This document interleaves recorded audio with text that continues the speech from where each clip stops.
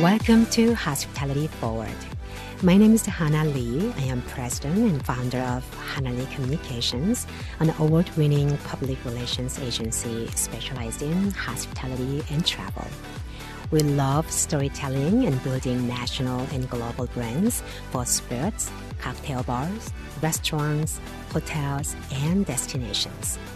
And I'm Michael Ann Stendig, Editor-in-Chief at Hannah Lee Communications and a food and beverage writer. This podcast is for hospitality and travel professionals who want to learn how to earn the media spotlight. As a journalist myself and Hannah as a PR professional, we understand the power of media coverage and its positive impact on someone's career and business. That's why we're undertaking this Giving Back to the Community initiative. So tune in every week to hear us interview top journalists who share their insights and tips. Hannah and I are also the authors and producers of our agency's first book, The Japanese Art of the Cocktail, which is now available on Amazon, Barnes & Noble, and independent bookstores nationwide. Actually, it was just rated the best book of 2021 by Barnes & Noble. Each week, we give away a copy of The Japanese Art of the Cocktail to our listeners, so please share a pitching tip you found most interesting from our episode and email us at info@hannahleecommunications.com. That's info@HANNALEE communications with an S.com. And remember to have Hospitality Forward in the subject line for a chance to win a book.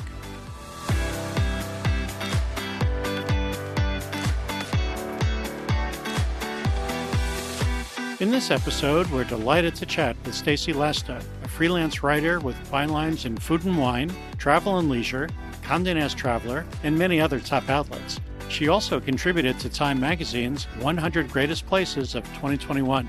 Stacey is also the lead editor for Fodor's Finest Hotels and Fodor's Go List 2022. A former senior editor with CNN Travel, Stacey won an Emmy for her work on Anthony Bourdain's Little Los Angeles, a digital series produced for Explore Parts Unknown. Hi, Stacey. Welcome to the show. Thanks for joining us today. Thanks for having me. Excited to be here. Us too. So why don't we start at the beginning? How'd you get into journalism, and was it always your dream to be a writer? Oh, gosh. Well, yes, I think it was always my dream to be a writer. I was talking to someone at a conference for travel, a travel classics conference I was at in Scottsdale. And we were both talking about how we always loved telling stories when we were little. And so I don't know if, at the time I was thinking, journalism or I'm going to write a novel. I used to write these fun little fiction short stories. So I think it's always been sort of a skill I've had, something I've enjoyed. I've always been a reader. You can't really write if you don't read. And then in terms of how I got into the field, it's probably a bit too long to hold anyone's interest. But in a nutshell, I wasn't sure what I wanted to do after college. We didn't have a journalism major. I went to Bucknell University in Lewisburg, Pennsylvania. So I was an English and psychology major. I had no idea what I wanted to do when I graduated. So I backpacked around Europe for 5 weeks with a friend. This all kind of comes full circle with the travel thing eventually. But, fast forward a couple of years later, grad school, I thought, okay, book publishing, I'll discover the next great novelist. Ended up working on English composition textbooks, which I enjoy grammar and all of those pieces, but it wasn't terribly exciting. So I quit after a couple of years and backpacked around South America for a year by myself. And then I moved back to New York City after that. And it was really when all of the .coms were, there was a website for everything under the sun. And so I worked as a writer and an editor at a couple now defunct sites, Lifestyle Mirror, Elizabeth Street. And then I was at Refinery 29 after that. And, I've just always kind of been in digital media. So, and then CNN, and now I'm freelancing. As you mentioned, previously you worked at CNN Travel for more than 3 years as a senior editor, but now you are a full-time freelance writer. So what are the challenges and rewards of being a freelancer? So the hardest thing in the beginning was figuring out, well, first of all, I was switching gears. I was so used to writing for a particular audience. We also had, traffic goals, and we had different audiences internationally we were trying to reach. So we weren't just writing for domestic. It was, as broad reaching as possible. There was a lot, we were limited and couldn't do. And then of course we had these great resources to work with awesome video producers and literally fly to Greece to shoot stories for sponsorships. So it was being like, okay, I can write about and pitch anything. It doesn't have to be for CNN's audience. So that was both very exciting, but also figuring out where to land those pieces. Okay, what publication? In spite of the fact that I'm a voracious reader, try to keep up with all the travel news, it's still sort of figuring out, okay, well, would this be good at Condé Nast Traveler or maybe Travel and Leisure or Wine Enthusiast? But once I got the hang of that, it's been pretty smooth sailing. Wow, you have so much freedom now to write about so many different topics and for different audience. Yes, so much freedom. Speaking from personal experience as a freelance writer myself, I know how difficult it is to break into the freelance writing game, especially getting that first gig. So what was your first story as a freelance writer, and how did that come about? It was for Fodor's Travel, and it was on how to travel to Maui in January. It was for my 40th birthday. I'm not even familiar with all the restrictions now, but I was like, this is a story because it's so complicated. Like you can't just get tested anywhere. No one was vaccinated yet. Very few people were vaccinated. So I reached out to someone I'd worked with at CNN for her contact at Fodor's. And the freelance community is so wonderful. Everyone is always willing to share a contact. And I pitched him the story, and it was a personal essay piece, and he loved it. And I did it, and then just kept working with him, and then just started pitching other editors. How do you choose the publication that you write for? In the beginning, I talked to a lot of writers that I worked with when I was at CNN, and I would say, who do you really enjoy working for? How has your experience been as a freelancer? And I've, read some of their pieces. So a lot of it came kind of recommended like that. And then of course I had my own list of places, and still do to some extent, but I'm not too rigid about that. And as a freelancer, were there any new topics or industries you had to really learn more about to be more effective? Yeah. In the beginning, I started doing a lot of spirits content. I wrote a really fun piece on trademark drinks for Wine Enthusiast. And I got to talk to, a patent lawyer, a copyright lawyer, and then, people that had gone, made the efforts to brand these drinks, like Sazerac. So I couldn't do really booze content at CNN. The audience just didn't really go for it. So it was fun to kind of branch out and do that, and then moved into some wine writing and just a lot of different things. In addition to all of these various publications that you're writing for now, are there any new media outlets or dream publication that you'd like to write for in 2022?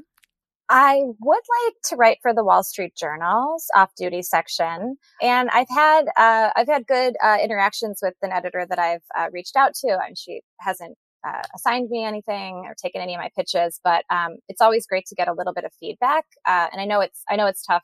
I sat on the other side of the desk. It's really hard to give every single pitch that comes through adequate feedback. And then I'd like to Hemispheres. I just was at this conference I was at in Scottsdale. Had a great conversation with the editor-in-chief of Hemispheres. So that'll be another fun one to try to get a good story. Yeah, that's one of our favorite in-flight magazines as well. So wishing you best of luck for 2022 publications. Our fingers are crossed for you. Thanks. So let's drill down a little bit into the story pitching process. So what do the lead times look like for the various publications that you pitch? For example, Robb Report versus Wine Enthusiast versus Condé Nast Traveler versus the New York Post. But also, what's the lead time to pitch you? And then you have a lead time to pitch your editor with that idea. I tend to sort of book up in advance and look at my schedule from a 4 to 6 week out point of view, even longer if I can. That's not to say that if I pitch something and an editor asks for it in 2 weeks, if that's doable or if it's a timely feature, I'm going to do it. But I prefer to get PR pitches on things in as much advance as possible. I'm also not doing, I tend to think of in-house editors and staff writers as doing more of the events or national day of, or, some of those those quick news turns. I mean, obviously a lot of publications also rely on freelance writers for those, but those aren't going to be the stories that I tend to gravitate towards. But in general, I'm trying to go for, somewhat more deeper features. I really like interviewing lots of sources. I mean, that can take a lot of time.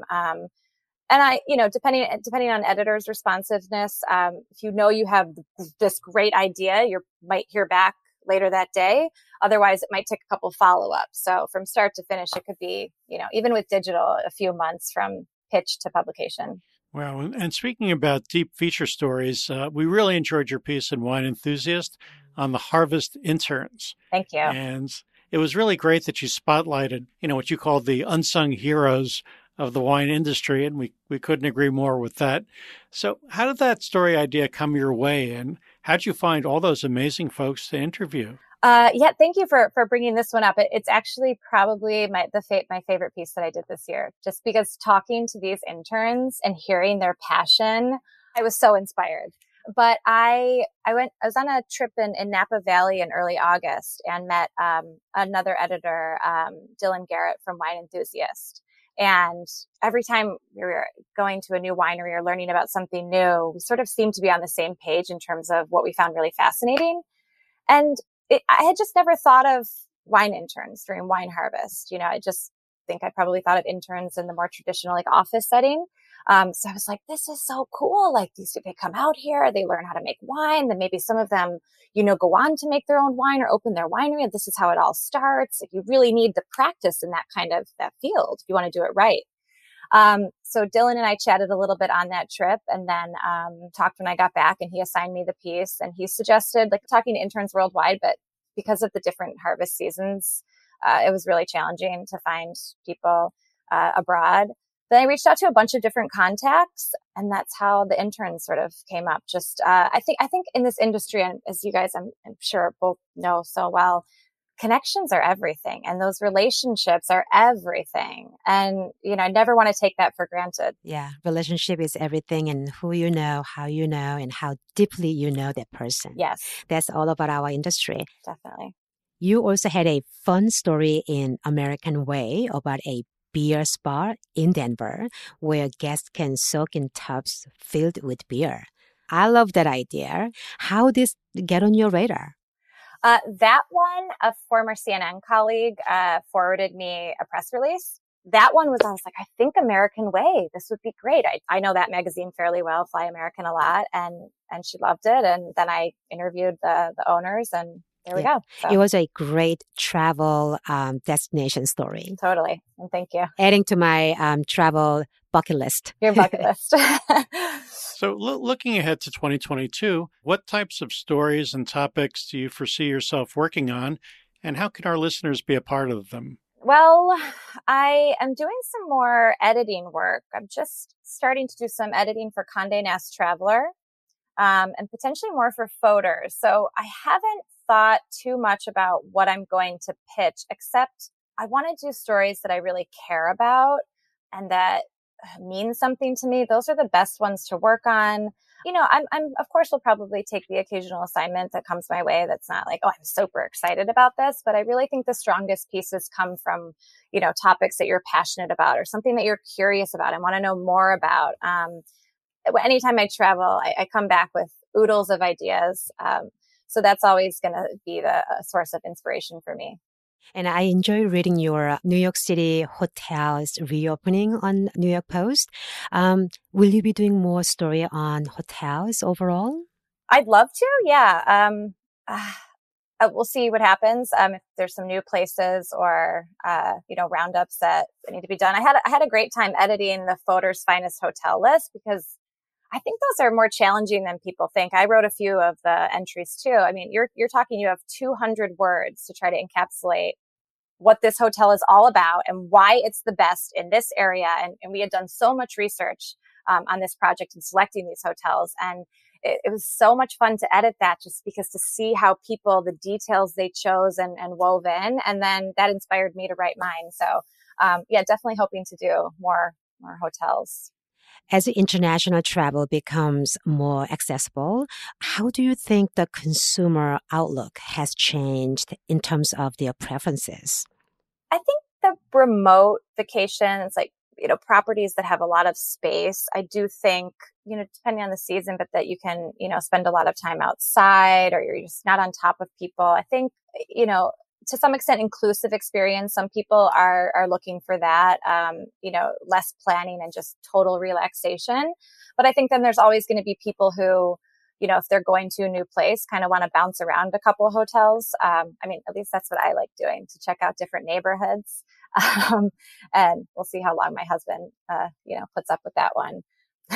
Good marriage is based on husbands saying yes to their wives, right, honey? Yeah. Yes, dear. Right. Exactly. So I'm sure your husband will be very flexible on your preferences. Yes. So continuing in this vein for a little bit, what types of innovations have you been seeing in the travel industry that you think should continue after the pandemic? I think technology is going to continue to be important for a lot of people. I don't know that contactless has really taken off. I think that people still want a human interaction in hotels. I think that's, where hospitality really shines, obviously, is in the human to human aspect.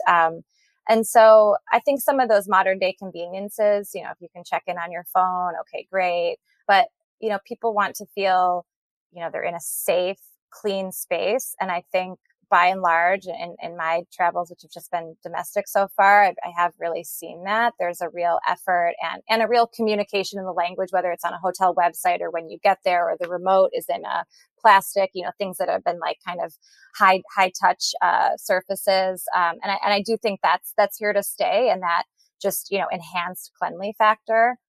People definitely want to continue to see more of that. For our listeners, who we call newsmakers in our industry, what are your top 3 do's and don'ts when they pitch you? I'll just start with don'ts. Don't email twice in one day on the same thing. Or even 24 hours. It's a lot. I think I've heard a lot of people mention on your show that, they keep a PR folder, and we really do go back to it. It's like, okay, I'm looking to do this piece on hotels that have X. And so, who's been emailing me about a lot of their hotel clients or food, and then not saying you're going to get back to me if I reach out with a request, and then not, if you're unable to provide the information, or, it's out of your hands, let me know. I just think open communication is super essential there. And then I think there's always, I don't know how it happens, but I think we all get a lot of PR pitches that are not on anything that we would ever cover. So for me, getting stuff on parenting or parents, it's like, I don't, it's not relevant to me. And then, do's, I think I'll take occasional calls or do meetings. I loved putting a face with emails, or, going to events, or I've seen you both. That can just be so useful and helpful when you are getting a barrage of emails each week and month. And so just kind of like reaching out regularly, even if there's sort of nothing new going on. I think that the question, like, what stories are you working on, is always a challenging one, because everyone's so busy. And do you really want to hear about the 20 stories I've sort of got in the pipeline? But yeah, those are the basics. We've been very lucky to get to know you over the years and have worked together on several stories. But for those who don't know you yet, what do you think is the best way to start building a working relationship with you? Is there social media DM, or is it emailing you, just saying hello? What's the best? I'm not a social media DM. You could try it, but probably not. Email all the way, and I'm easy to find. I don't even have the contact form on my website. I just have my email, because I think if you want to get in touch, get in touch. Yeah, I think an email letting me know who your clients are, or, how you can potentially help, how we can potentially work together. And then maybe there's a call that takes place a couple weeks later, or now that people are back out, a coffee if we're both in New York. Again, I do like to build on these relationships, because I think those are the ones that, then you can really collaborate and work together. And we need each other. So when people are ready to pitch you, what are the top 3 things they should have ready to share? I think, why this pitch. So if there's a timely angle, or if it's something new, or there's been, a change at this restaurant people need to know about, I need to know, like, why am I getting this right now?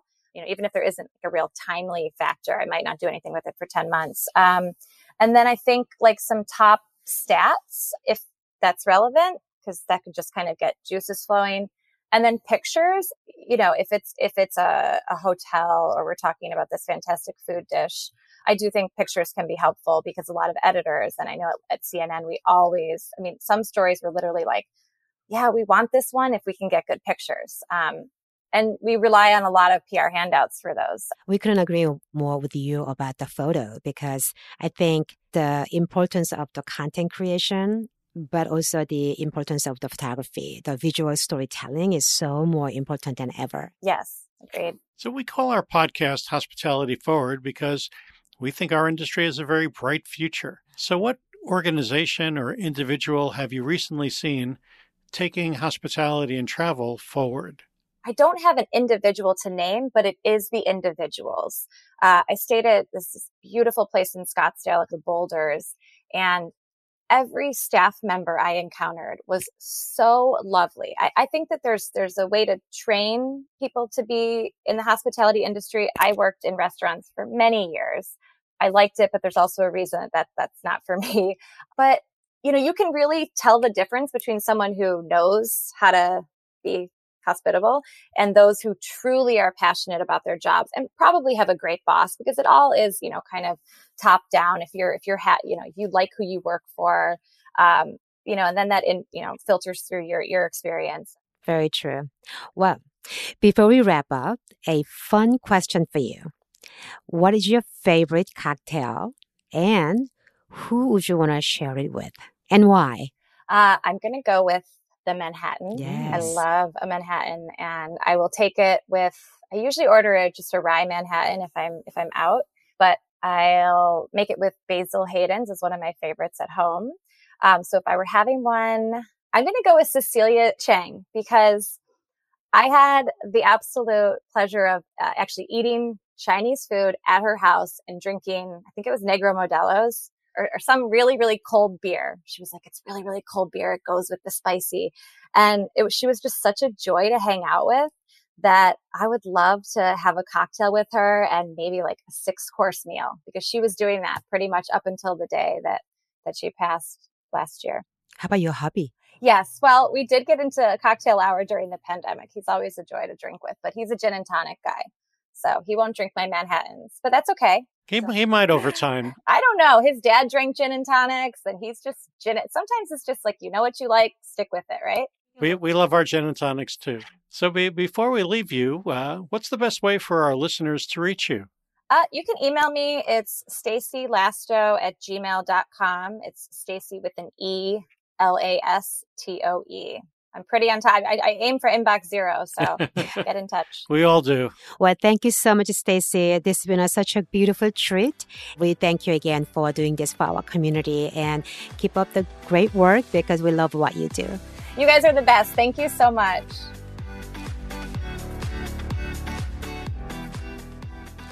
Stacy always inspires us with her journalistic gems. And now that you know what she's looking for, please feel free to reach out to her and introduce yourself. And don't forget to mention that you heard her on our podcast. We have a lot of exciting media guests in the pipeline, so please subscribe on Apple Podcast, Spotify, iHeartRadio, or your favorite podcast app. Please leave a review and tell your friends and colleagues who you think would benefit from the tips our journalist friends share on our show. See you next week. Until then, join us as we move hospitality forward together.